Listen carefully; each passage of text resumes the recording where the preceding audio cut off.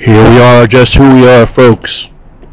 Back here for our 11 o'clock show every Wednesday evening.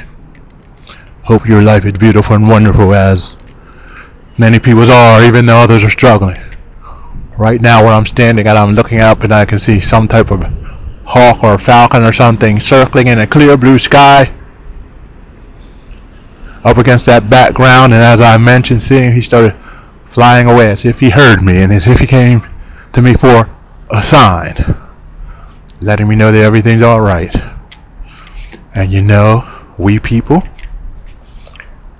the ones who walk in love and contentment, we're like that hawk, you see. We can use all this pain and this suffering. We can use all of this ignorance. We can use all of this hurt in order to understand what it feels like to be put down, oppressed, and beat down. And through understanding that, we can learn to be the opposite. We can use all of that ignorance and hatred and the manipulation in order to give us the wings that fly and to be the wind beneath our wings. But in order to do that, we have to be aware of the tools that they use to manipulate us. What does this have to do with the third leg, you may ask? Because part of the tools that they use to manipulate us are totally aligned with psychological manipulation. And this psychological manipulation is what they use in the advertising market to get us to buy things, to feel bad about ourselves, to tell us there's something wrong, and that the only way to fix that is buying their product. Of course, their product only works temporarily, so we begin to buy more and more till we find ourselves wasting our resources on the many things that they have to offer. There's a way to get around this stuff.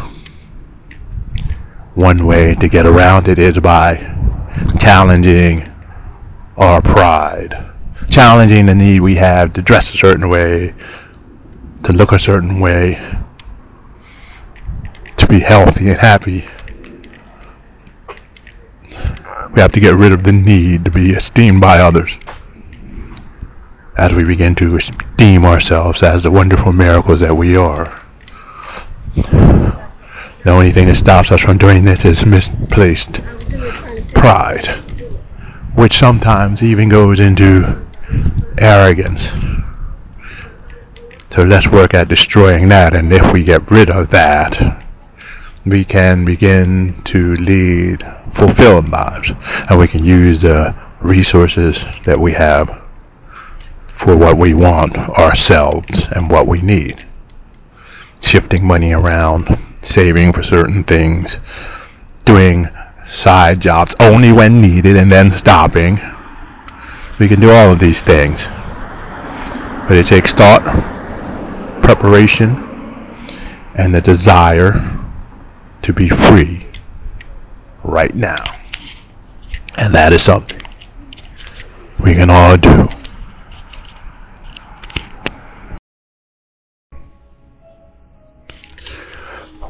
So how are we going to have wings to fly, you might ask, in a system where everybody needs cash to do things?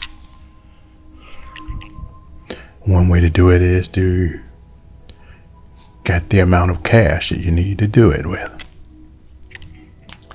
This doesn't mean being afraid to do things, of course, and doesn't mean just working and working and working and being afraid to go places, because sometimes you're working and you're working and you're working is so that you can't go places. I think it means budgeting, finding things that you can save, discipline. If you want to take trips, you put money in a small trip account. If you want to get certain goods, you put money in a goods account.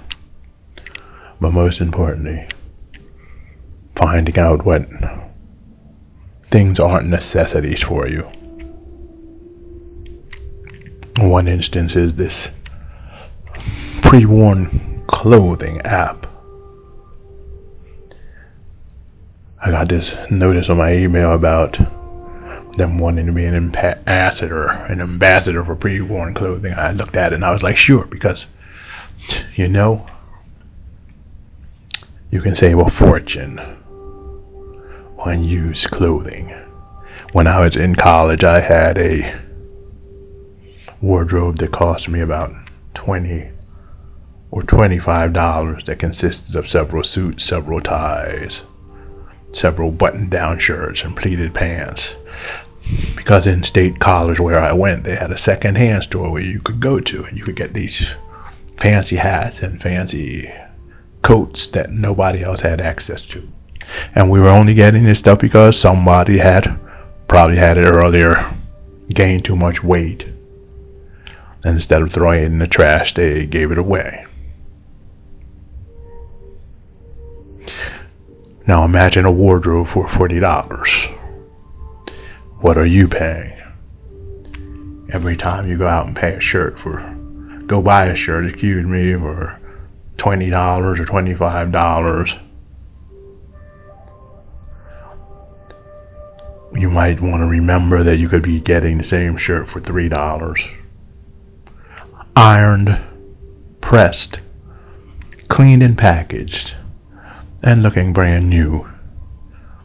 And it could be delivered at your doorstep the same way it is if you order it from Macy's or if you order it from Amazon or other places.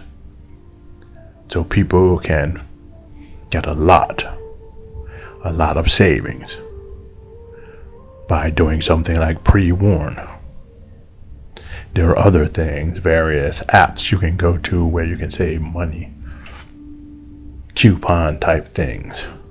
The gas station that you choose can help you save money if you have the Upside app, where you can get a little bit off of each gallon of gas. So there are ways that you can save money.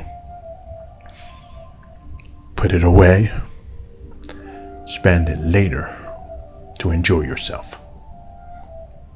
And if you sign up for some side gig like Uber or Lyft or DoorDash or something like that, you don't have to do it all the time, you see. You can just do it when you need to and sit home the rest of the time, or you can dedicate a bank account to joyful things like going out, going to concerts, traveling, buying some of the things that you want, wonderful dinners, and you can take that money from that side job, only if you do it 4 hours a day, and just put it in that account and keep saving it until you have enough to do something with, or enough to invest in something that really works. Problem nowadays, especially on the internet, is that there are so many people promising the sky is the limit. Ways you can invest in crypto, or you can invest in other things, and you can make $30,000 or $40,000 a week. Any of those things sound ridiculous because they are. So one thing one must really consider when investing is whether whatever they're investing is viable or not. There are just too many liars on the net now who will get your investment and then just disappear. So far I've run into 10 or 12 of them. Some of them I made money from before they shut down. Some of them I lost money with when they just ran off with the cash and shut down. Some people have mastered this. They've gotten in these platforms and they get a small percentage for people who they convince to join. And some people just do that. Get in, convince hundreds and hundreds of people to join. They make their money from the money that they get from getting people to join. And when the app crashes, it doesn't matter if they lose their principal amount because they still make a profit. So these are the type of people you have to look out for too, because sometimes it just comes to them wanting to add people in to get money. Sometimes it works out well. Sometimes it doesn't. I guess the main thing I am bringing up on this radio show is that we need to really be aware of what's going on and be aware of our options. We can't be frozen. We can't just jump in working a job 50 and 60 hours a week and not live, because why are we working if we're not really living? Why will we have a big house if we can't even live in that house because we're working so much? We have to really start thinking of these things, with the main idea being this. Not even the main idea. The main understanding is that every minute you're on that job is a minute of your life on this earth passing. With that in mind, we have to begin to ask the question, what is it that we really want?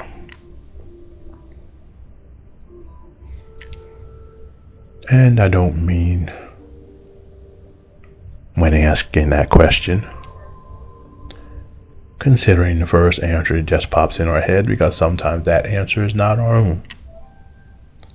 Sometimes it's been driven into us by the TV or the media or some well-meaning person who only sees happiness and contentment as having a lot of money and having a lot of things.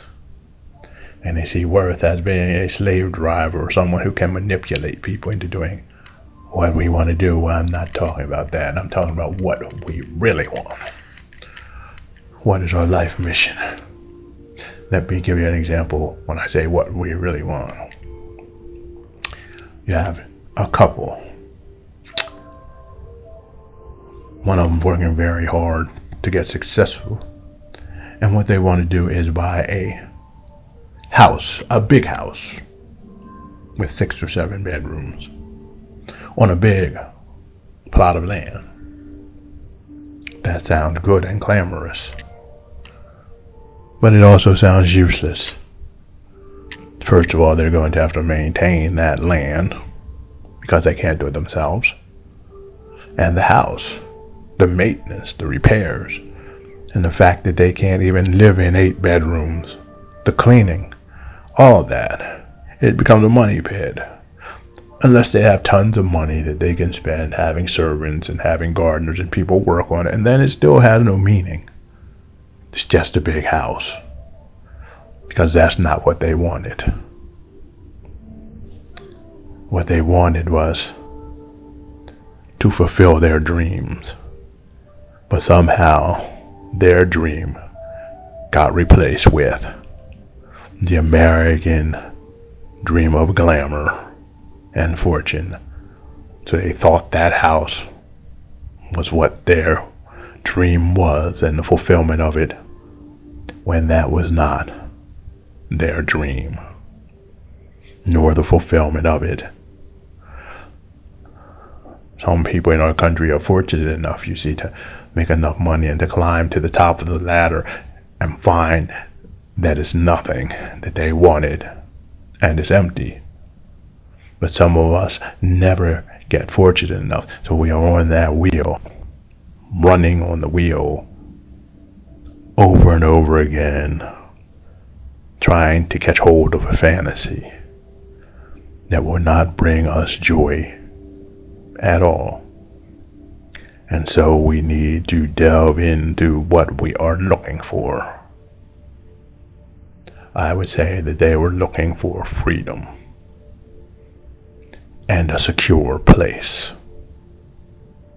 That's all they were looking for. Freedom and a secure place. So if one goes for the freedom and the secure place, one can get to that without having to do all of the other crap that I've been talking about. And that's what I mean by finding out what it is that you really want. So that is our brief podcast for tonight, folks. To learn more about us, you can look in our descriptions or visit our website at www.nextstepcoaching.mysite.com. You can find some links maybe if you want to check out the pre-worn clothing app. We'll have a link there. And on our website we'll have links to other things. So have fun, know peace, know your dreams so you can fulfill them. Namaste.